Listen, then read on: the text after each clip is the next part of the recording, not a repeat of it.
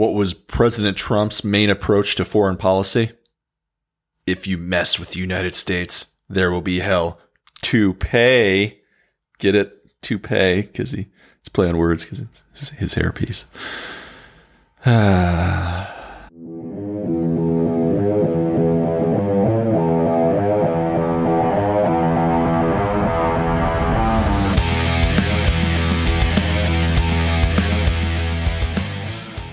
Exotic lands, emerging world news, foreign policy, impactful stories, and a touch of American adventurism. That is what we provide you in every episode. No beltway drama or celebrity tweets here, just real news. And one sexy, sexy host. That's yours truly, Vic. I've traveled to 105 countries, been a contributor to Soldier Fortune magazine, hold a BA in International Relations and an MBA. Thank you for listening to American Dispatches and letting me into your ear holes today. Very intimate place to be. This is episode 24. We're going to discuss the real damaging effects of fake news, like actual property damage, the Friends reunion that is deemed too controversial for communism, Africa gives into peer pressure and finally starts relaxing weed laws. I mean, like, it's about time, dude. And Mother Russia says no to Disney over a gay kids movie. First up, we go to India, where they have a message for all of us this week. Quit spreading rumors, or you will lose your cell service and will no longer be able to call your mom. That says fake news has a direct destructive impact to the tune of 20 5G towers damaged in the Indian state of Punjab in the last 3 weeks. The telecom towers were damaged as rumors began circulating that the 5G network is actually spreading COVID.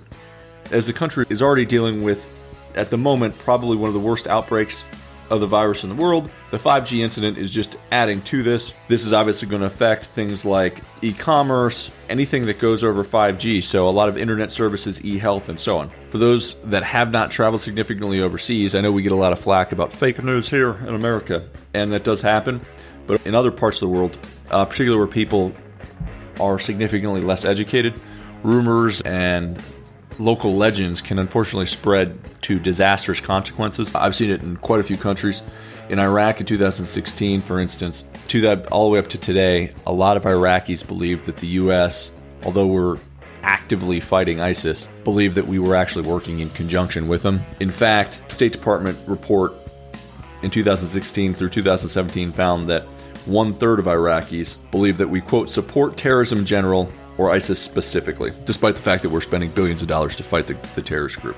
So misinformation can spread like wildfire anywhere, but particularly in those parts of the world where there's a larger sway of less educated members of the population. The internationally famous Friends reunion is deemed too controversial a show for Chinese viewers. Episodes are still played but censored to remove Lady Gaga and Justin Bieber over what were deemed as previous insults to the Chinese Communist Party.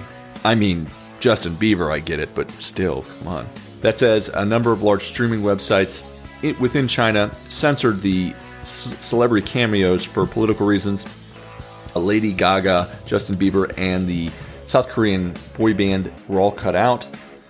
Apparently, Lady Gaga was cut out, and she's been banned from touring in China since 2016 after she met with the Dalai Lama and showed her support for their cause. For those who don't know, the Dalai Lama actually openly advocates for an independent Tibet, which it was before 1947-48, where it was actually, it might have been 49, where they were overrun by communist forces. The Dalai Lama's lived in exile in India ever since. Justin Bieber was ousted for a controversial photo he took in front of a shrine in Tokyo, which honors fallen warriors and pays tribute to members of the Japanese imperial forces that both China and South Korea see as a symbol of Japan basically still paying tribute to its imperial past. Bieber, for his part, has since apologized and removed the picture. Doesn't matter, he's still removed from the show.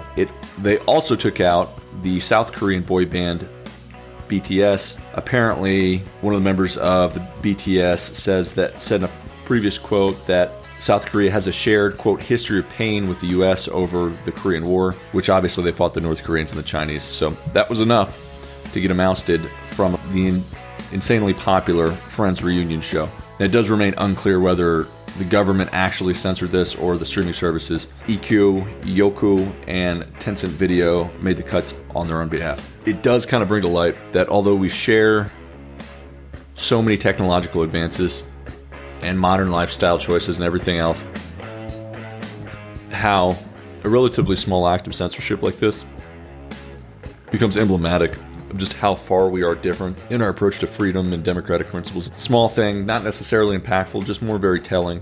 And I would have never thought of Ross, Rachel, Joey, Monica, Chandler, or Phoebe as being icons for democratic principles, but there you go. That's the world in 2021, I guess. Africa goes green. For weed, that is. Let's focus our discussion first on marijuana, okay? Marijuana has a very distinct smell, okay? I'm going to pass around just a little tiny bit, and I want you all to take a smell so you know when someone is smoking marijuana near you. That's as more multinational companies are setting up cannabis businesses across the world. There's been a lot more attention diverted to Africa. Obviously, Africa's got a great climate for it, and Morocco is one of the world's largest producers of cannabis illegally for the creation of hashish. It was actually Morocco who just this past week authorized the use of cannabis for therapeutic or medical uses. Also, according to the legislation, it can also be used for cosmetic purposes as well. Should be pointed out that recreational use remains prohibited and is subject to some pretty stiff prosecution. South Africa is the only African country that has somewhat legalized it for recreational use, although when I read into the laws on it, it's pretty kind of convoluted. You can use it at home, you can, within your house, grow it yourself, limited to 4 flowering plants for those living alone, or 8 with 2 adults.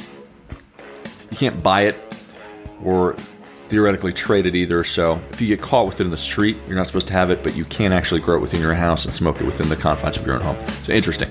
Now, in case you were wondering, yes, America not only leads the world in so many other things, but we also lead the world in weed production. North America, at least.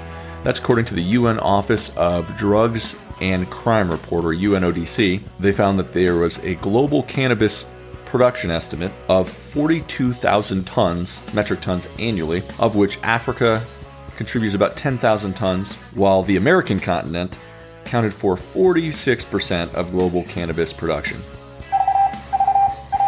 All right, Afghan outposts begin surrendering to the Taliban at a rapid clip. This is ahead of the U.S. troop pullout. Now, the chain of events here could be long expected, but they're happening even faster than anyone anticipated. That's as the Taliban have negotiated and fought Afghan troops, particularly in 4 provinces, east, north, and to the west of Kabul. Essentially, they're a mixed bag. They're taking on some bases and fighting troops directly. In a lot of cases, they're extorting local police and security forces, and in some cases they're just blatantly intimidating them into surrender, and they're doing so often without firing a shot. This is just in the last month alone, taken several hundred troops off the battlefield and given the Taliban some strategic foothold near Kabul. Their tactics remind me almost of like pirates back in the day, where they're using extortion, bribery, and threat of a violent death to get people to essentially capitulate. Now, obviously, the knowledge of the U.S. troop pullout makes the situation seem more dire, if not impossible, for some Afghans, and a lot of them just are more or less giving up outright. If anybody did want to do something about this, I would suggest, calling or emailing your local congressional office. Maybe there's something that can still be done.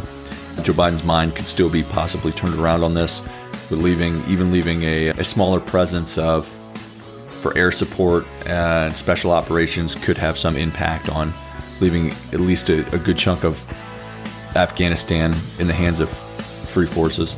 Girls would still be able to go to school and so on. Because ultimately what's going to happen, if nothing is done, is we're going to see what we similarly saw in Iraq, like 2014, 2015. You're going to see with ISIS, you're going to see the Taliban come back into these areas. You're going to see, obviously, the girls aren't going to be able to go to school again. You're going to see a lot of reprisals. There's no good segue into this story from the Afghan story, but Russia is warning Disney about distributing the short film titled Out with a gay character and message. Disney Corporation noting that it was against Russian law to distribute information in which, quote, that denies family values and promotes non-traditional sexual relationships to children. Some of you might remember that back in 2013, Russia actually passed a series of laws that prevented, quote, the propaganda on non-traditional sexual relations to minors. that included family life type classes that would teach gay sex, like anything in the mainstream media that might be seen as propagating that to kids. So Disney basically has received the message. It's not clear if they're going to continue trying to push that in Russia. All I have to say is, well, Russia, if you insist on being so old-fashioned, good luck in future Summer Olympics. I'm sure you'll also make it a point to send actual women to compete in female sports. Good luck with winning any of them. That's all we have for today, folks. As always, the world is an exciting, badass place. Stay informed. You can do so by tuning in here on Apple or the Google Play Store. Until next time, Vaya con Dios, America.